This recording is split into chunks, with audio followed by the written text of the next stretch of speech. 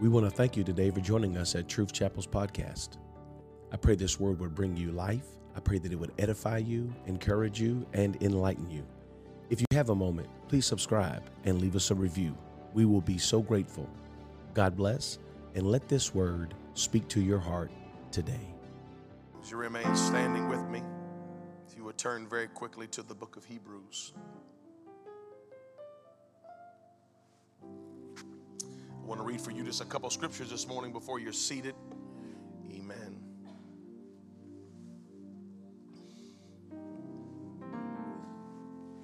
I want to read for you Hebrews chapter 4 and beginning in verse 14. Hebrews 4, beginning in verse 14. Amen. The Bible says this: seeing then that we have a great high priest that has passed into the heavens, Jesus, the Son of God, let us hold fast our profession.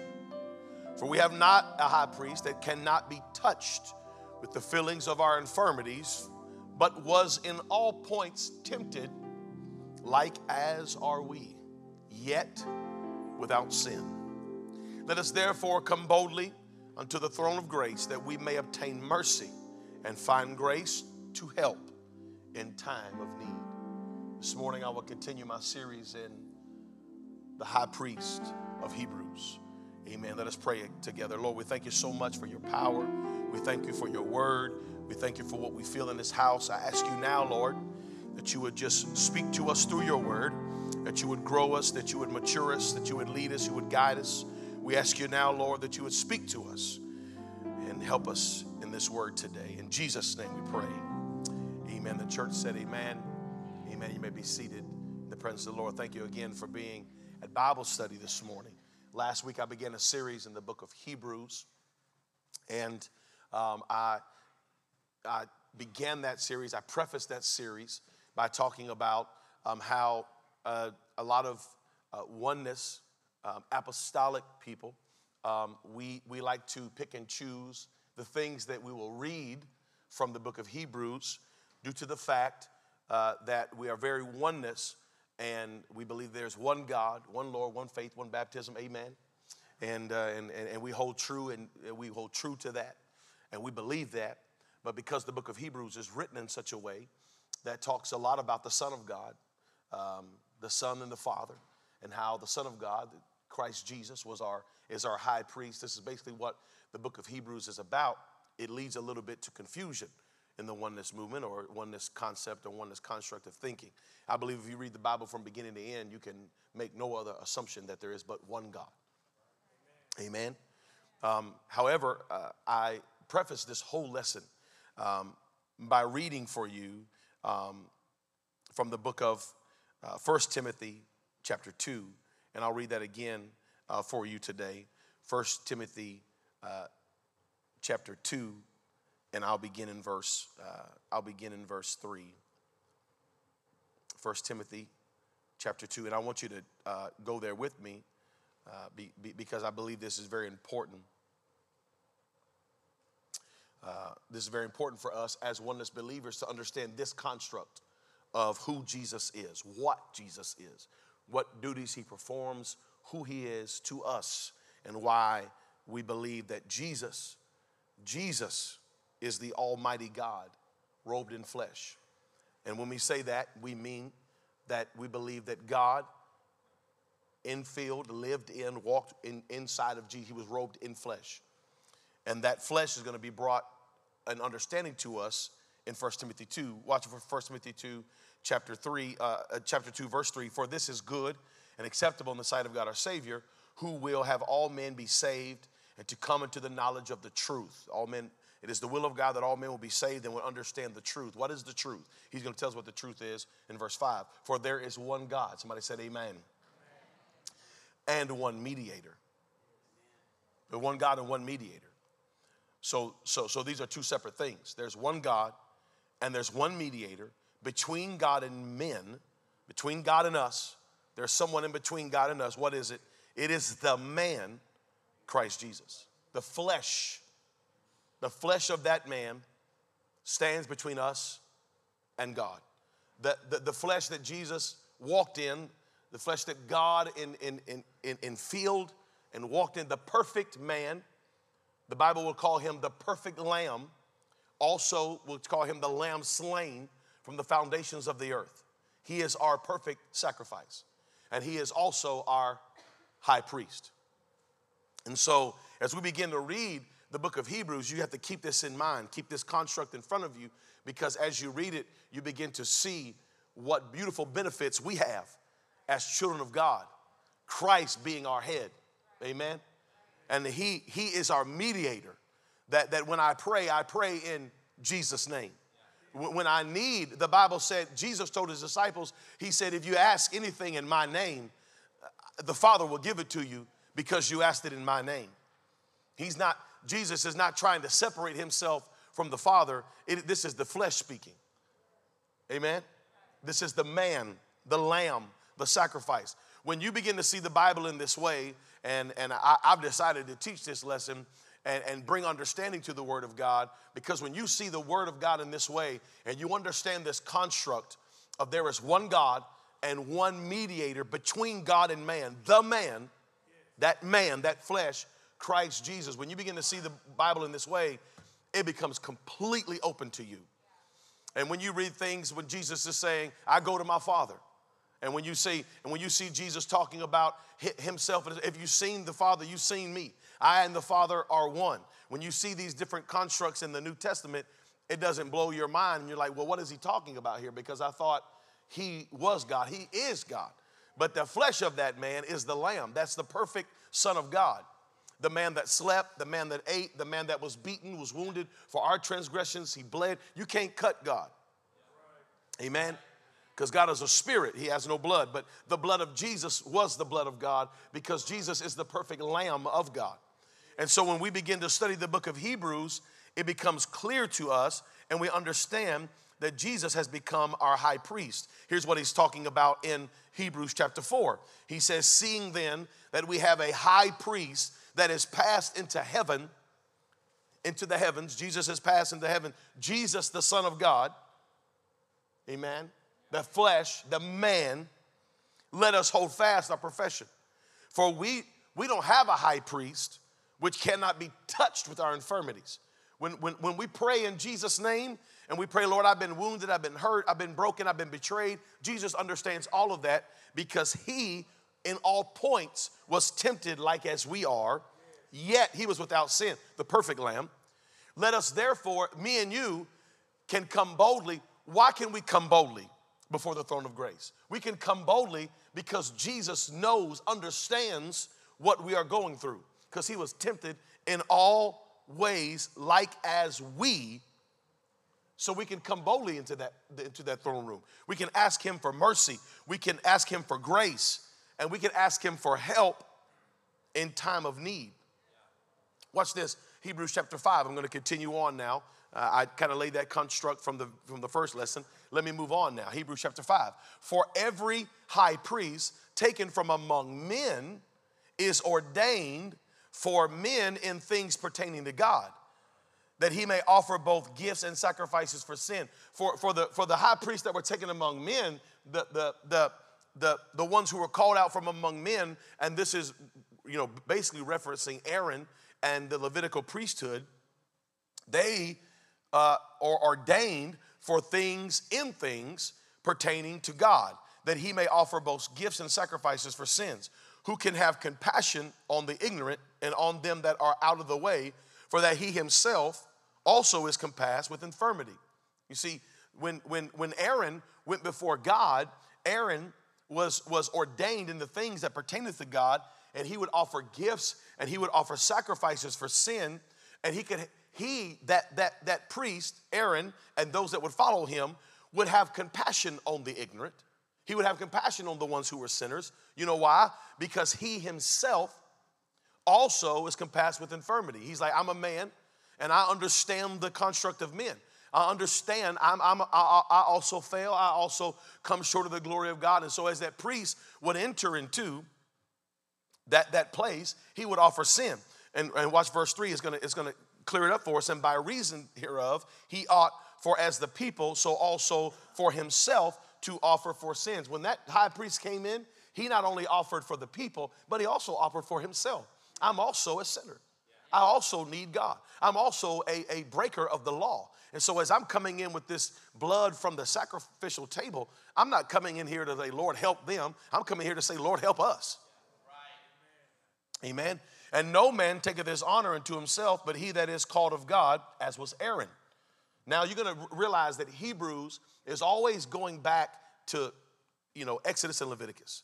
The writer of Hebrews is making a complete construct of when the people of God were delivered from Egypt to go and begin to serve God. And the origination of the law, where we get the law, he's connecting these two things. He's comparing this. This is a type and shadow of what Jesus is going to do. Okay? He's comparing this moment to our current moment now. And he says in verse 5, so also Christ glorified not himself to be made an high priest. But he said unto him, thou art my son, today have I begotten thee. And he saith also in another place, thou art a priest forever after the order of Melchizedek, who in the days of his flesh, when he had offered up prayers and supplication with strong crying and tears unto him that was able to save him from death, and was heard in that he feared, though he were a son, yet learned he obedience by the things which he suffered. Let's watch verse 7 and 8 here. Let's watch verse 7 and 8. Let's go back to verse 7. I want to show you this.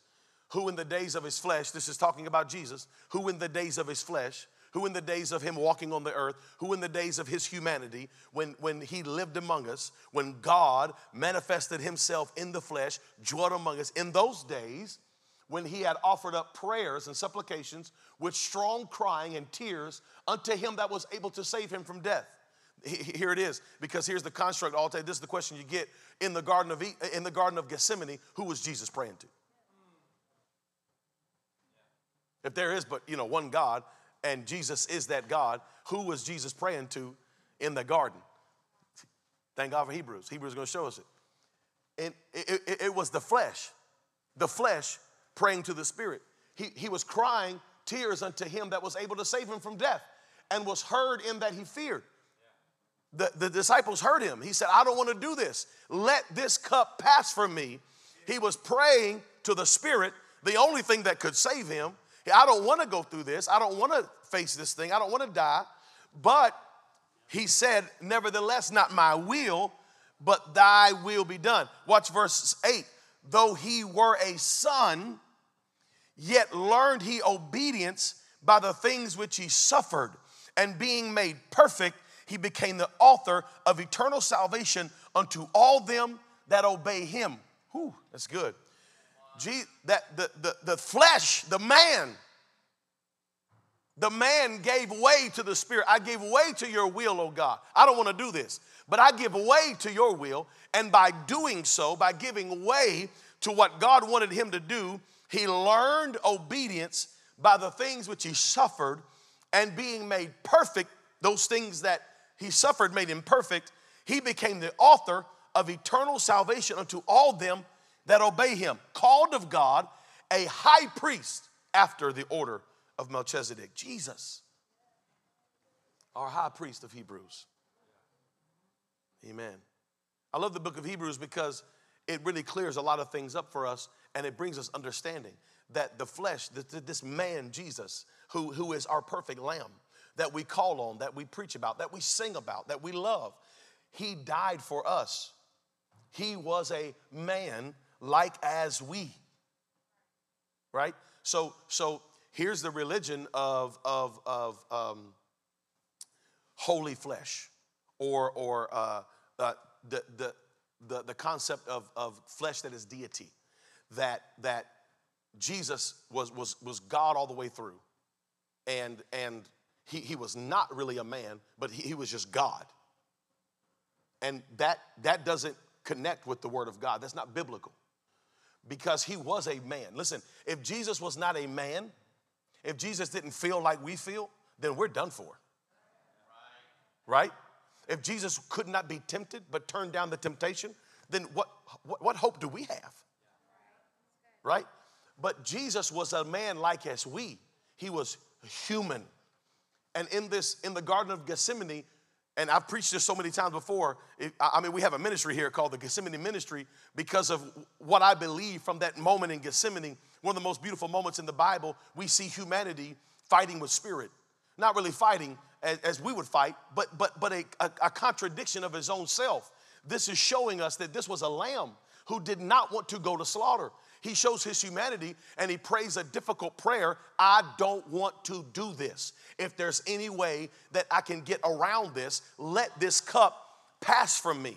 But then in the same moment of him giving his heartfelt prayer that he doesn't want to do this, he also prays in the same moment, not my will, but thy be done. It gives us a beautiful example of how we can come to God and say, Lord, there's some things that you are asking me that I'm struggling with, but I will struggle with those things because it's not what I want, but it's what you want. And in those moments, we learn obedience by what we suffer. Hallelujah. Where's verse 11? Of whom we have many things to say and hard to be uttered, seeing ye are dull of hearing. For when for the time ye ought to be teachers, ye have need that one teach you again, which be the first principles of the oracles of God, and are become such as have need of milk and not of strong meat. For everyone that useth milk is unskillful in the word of righteousness, for he is a babe. But strong meat belongeth to them that are of full age, even those who by reason of use have their senses exercised to discern good and evil. You want to know what's good and evil? Use the word. Watch what he says. But strong meat belongeth to them that are full of age, even those who by reason of use, he's talking about the word, by reason of use have their senses exercised. Yeah. When you get the Holy Ghost, God doesn't give you all things. You need to exercise all those things. By reason of exercise to discern both good and evil. If you want to know if something's good for your life, exercise in the word.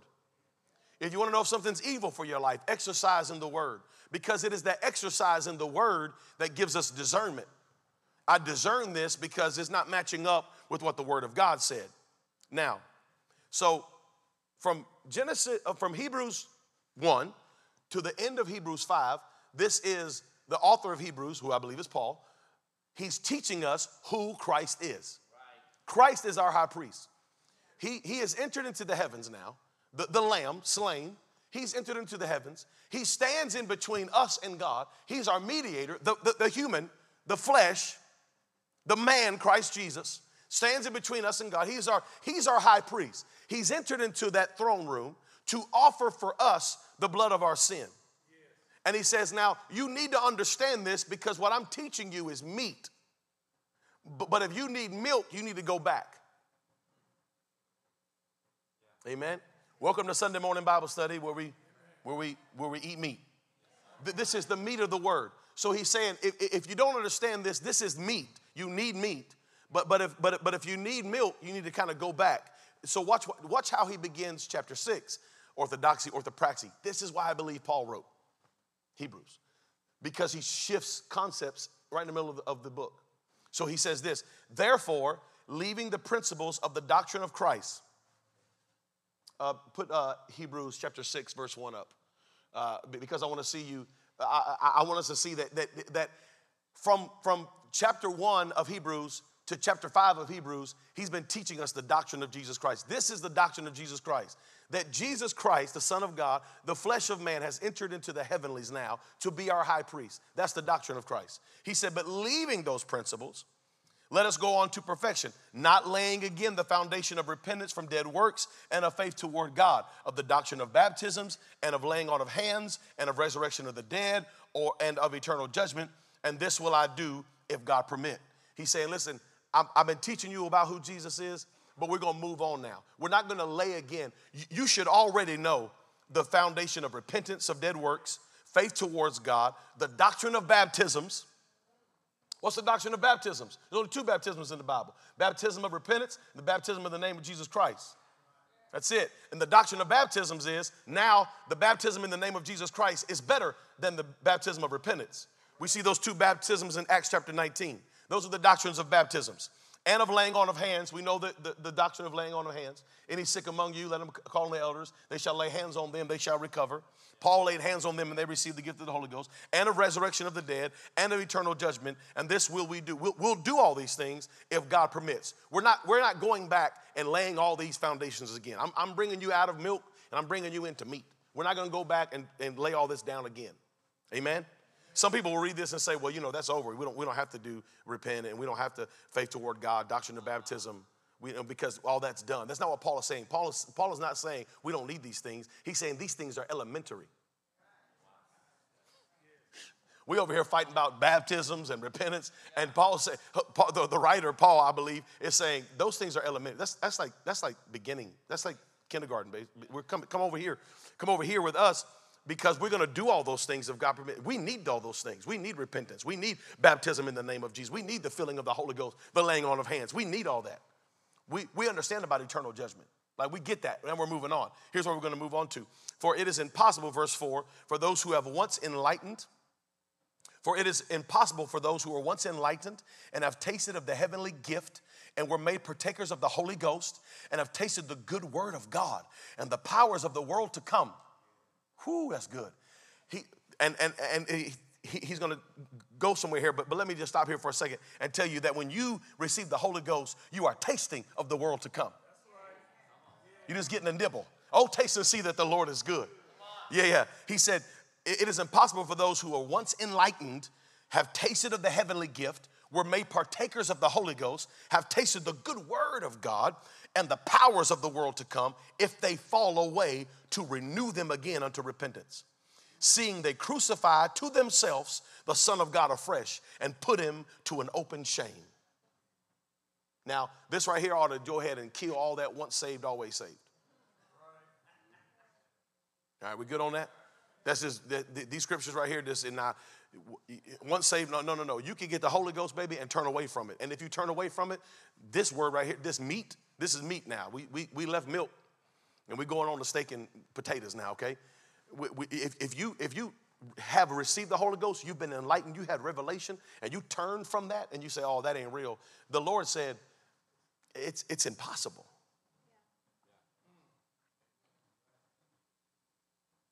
Yeah. It is impossible to renew you. This is what we call the unforgivable sin in the Bible. The only sin in the Bible that we believe is unforgivable by reason of theology and concept is that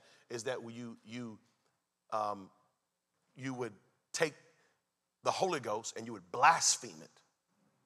You would blaspheme the Holy Ghost. You would say, it's not real. You would say, oh, I was enlightened. I spoke in tongues. I received it. But man, this is a bunch of fooey. This is hogwash. That's blaspheming. And verse number 4 through number 6 of Hebrews chapter 6 gives us an understanding of what blasphemy looks like. It's for those that have been enlightened, tasted it, received it, got it, knew it was good, tasted that good word of God, had a glimpse into the world, the things of the world to come, and fall away. Here's what you do. You crucify him again, and you put him to an open shame. Watch verse 7. For the earth which drinketh in the rain, that cometh oft upon it, and bringeth forth herbs and meat for them by whom it is dressed, receiveth blessings from God. But that which beareth thorns and briars is rejected, and is nigh unto cursing, whose end is to be burned. But beloved, we are persuaded better things of you, and things that accompany salvation, though we thus speak. For God is not unrighteous to forget your work and labor of love, which ye have shown toward his name, in that ye have ministered to the saints and do minister. And we desire that every one of you do show the same diligence to full assurance of hope unto the end. But ye be not slothful, but followers of them who through faith and patience inherit the promise. For when God made promise to Abraham, because he could swear by no greater, he swore by himself, saying, surely blessing I will bless thee, and multiplying I will multiply thee. And so after he had patiently endured, he obtained the promise. For men verily swear by the greater, and an oath for confirmation is to them an end of all strife. Wherein, God willing, more abundantly to show unto the heirs of promise the immutability of his counsel, confirmed it by an oath, that by two immutable things, in that which it was impossible for God to lie, we have a strong consolation, who have fled for refuge to lay hold upon the hope set before us, which hope we have as an anchor of the soul, both sure and steadfast, and which entereth into that within the veil, whither the forerunner is for us entered, even Jesus, made an high priest forever after the order of Melchizedek. He said, look, let me explain this whole thing to you, because I just read a lot and some of y'all are like, what? I don't say. Let me give you a summary of what he's saying. He's saying, if you have tasted it, you've been enlightened, and you turn from it, you can't enter into that rest. You're going to miss it. He said, but we know. We have prayed for better things for you. We understand if you don't get it all right. I mean, Moses and Abraham had to endure. They had to have patience on waiting for God to bring that to them. What he's saying is, even if you don't stay absolutely perfect, you still have a hope. He's saying, wait on the Lord. Just like Abraham waited. And in that time that Abraham waited, he made mistakes and he failed, but he never turned on God. He's saying if you make mistakes, you come short, you don't live up to the full, thing that you think you should be living up to, you need to be patient and hold on. Don't turn away. That's what he's saying. Don't turn away. Abraham did not get the promise until he was an old man, but he never turned away. You know why? Because he had hope. But we have hope. We have an anchor for our soul. And here's the anchor, both sure and steadfast, and which entereth into that within the veil, whither the forerunner is for us entered, even Jesus. Jesus is already entered. He's the forerunner, the man, the flesh, is already entered. He's the forerunner, and he's been made our high priest. Our hope is our anchor. Our hope is in Jesus. Now, this lesson today ought to make a whole lot of scriptures come alive to you. And it also ought to make a whole lot of songs come alive to you. We sing about our hope is in Jesus. Well, that's just not a song we wrote because things rhyme. No, my hope is in Jesus. My hope is in him. There's no way I can be perfect, but I can be patient. Amen. There's no way that I can always be right, but I can always fight. There's no way that I can live up to the perfect man, Christ Jesus, but it's okay because the perfect man, Christ Jesus, is my mediator. Amen. He's talking for me. Ooh, hallelujah.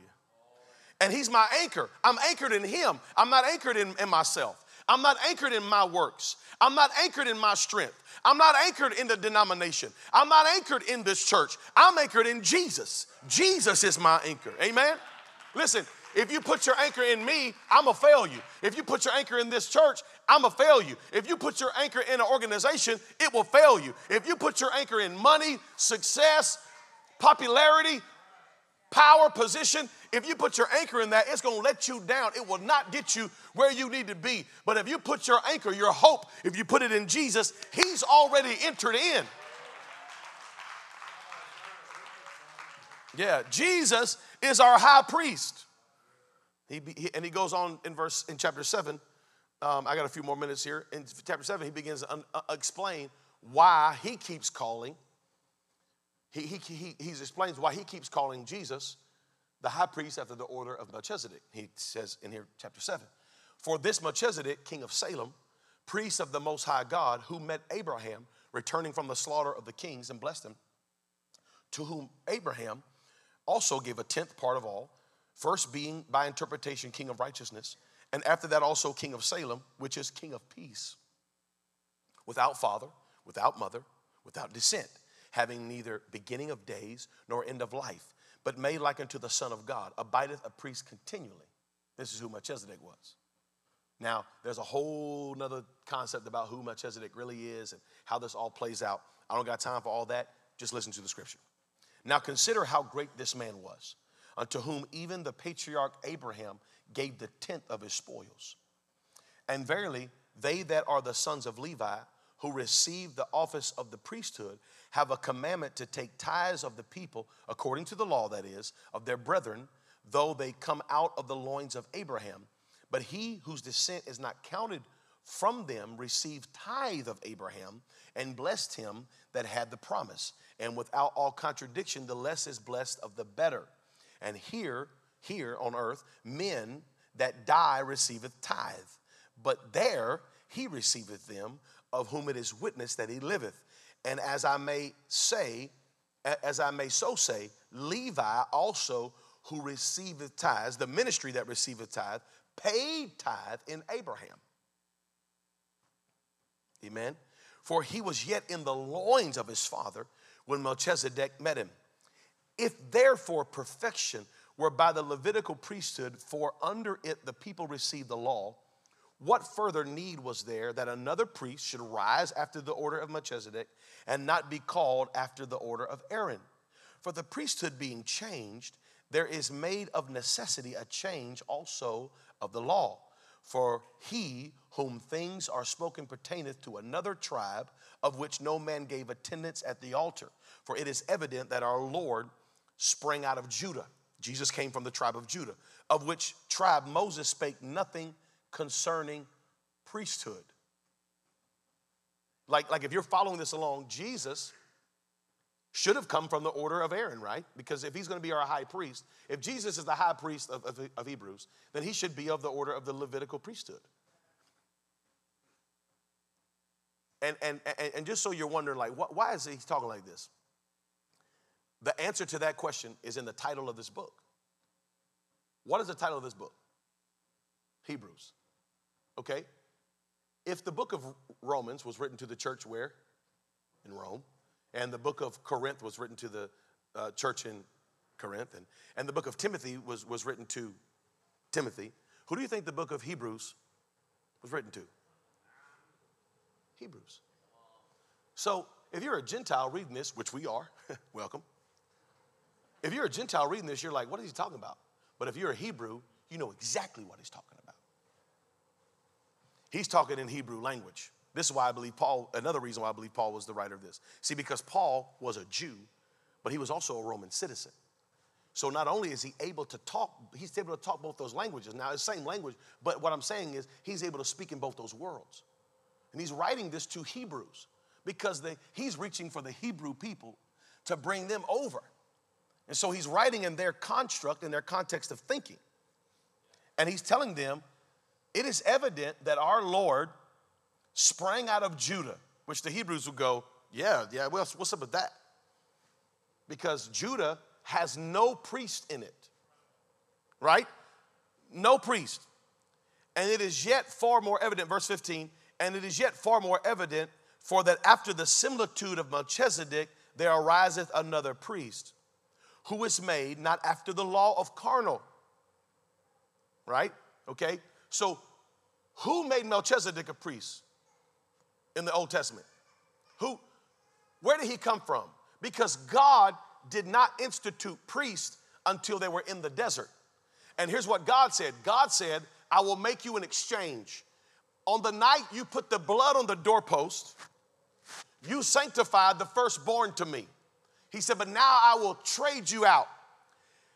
I will give you back the firstborn if you give me Levi, the priest, and Aaron and his sons.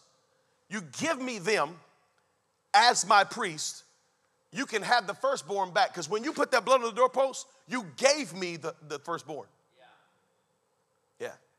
But I need priests. And so that blood that you swore an oath with me and sanctified the firstborn, I'm going to swap you out.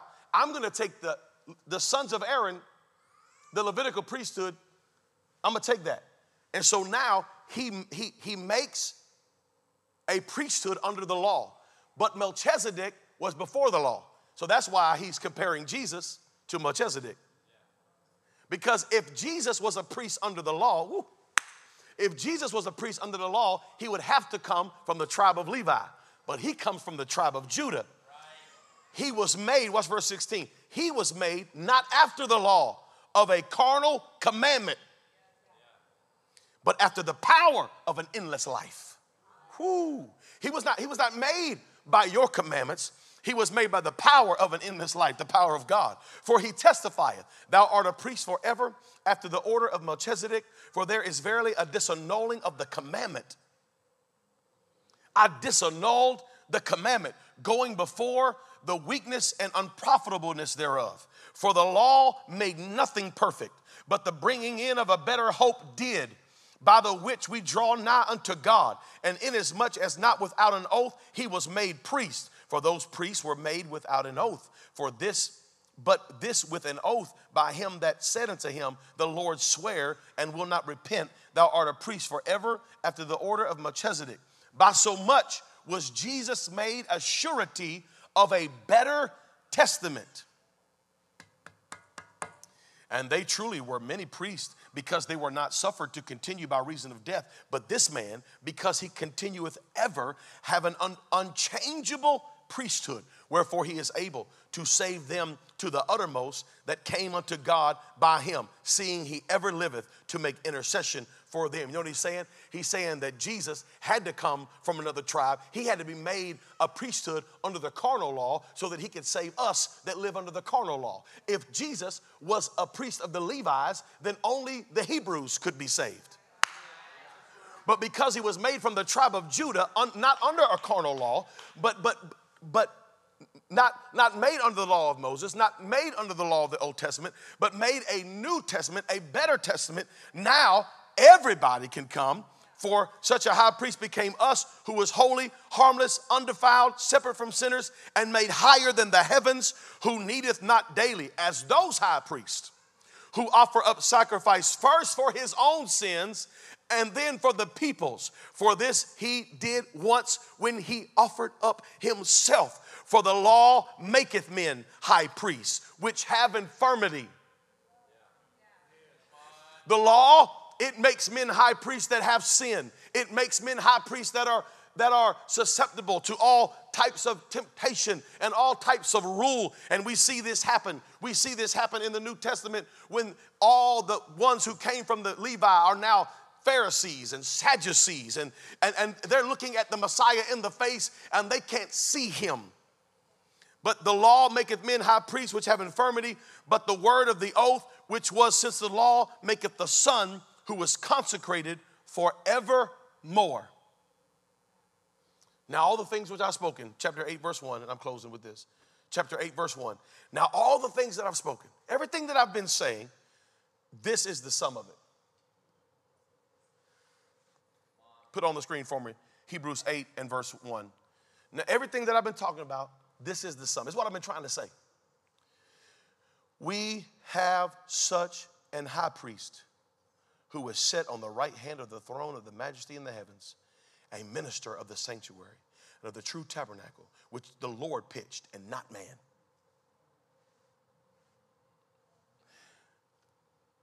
For every high priest is ordained to offer gifts and sacrifices. Wherefore it is of necessity that this man have somewhat also to offer. For if he were on earth, he should not be a priest, seeing that there are priests that offer gifts according to the law, who serve unto the example and the shadow of heavenly things, as Moses was admonished. It's so good. Of God, when he was about to make the tabernacle, for see, saith he, that thou make all things according to the pattern showed to thee in the mount. But now we have obtained a more excellent ministry, by how much also he is the mediator of a better covenant, which was established upon better promises. For if that first covenant had been faultless, then should no place have been sought for the second. For finding fault with them, he saith, behold, the days come, saith the Lord, when I will make a new covenant with the house of Israel and with the house of Judah. Not according to the covenant that I made with their fathers in the day when I took them by the hand to lead them out of Egypt. Not by that covenant, because they continue not in my covenant. And I regarded them not, saith the Lord. For this is the covenant that I will make with the house of Israel after those days, saith the Lord. I will put my laws in their mind. I will write them not on tablets, I'll put it in their mind. I'll write it on their hearts, and I will be to them a God, and they shall be to me a people, and they shall not teach every man his neighbor and every man his brother, saying, know the Lord, for all shall know me, from the least to the greatest. For I will be merciful to their unrighteousness, and their sins and their iniquities will I remember no more. In that he saith, a new covenant he hath made, the first old. Now that which decayeth and waxeth old is ready to vanish away. That's what I've been trying to say. What I've been trying to say is that Jesus has entered into the tabernacle not made with hands. And everything that Moses did in the wilderness, he had to do it exactly by the pattern, because everything he did was a type and shadow of what's in the heavenlies. That's why you can't go outside the borders and the parameters of what I'm telling you to build, because it is exactly like it is in the heavenlies. Is it to scale? I don't know. The Bible doesn't tell us this exactly, but here's what you have to know, that in the heavens right now, there is a tabernacle, not made with hands. And in that tabernacle, there is a priest serving. And his sacrifice in that tabernacle is himself. And the blood of that sacrifice in that tabernacle is his own blood.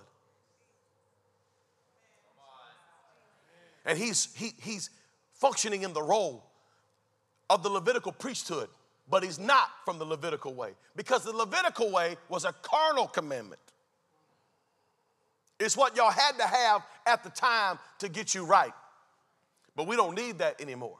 There is a new covenant now. There is a new high priest. Amen. And his name is Jesus. And he has entered in once, not every day, but he's entered in once to make sacrifice, not for himself first and then the people, but to the people. And he has washed away every sin, every shame.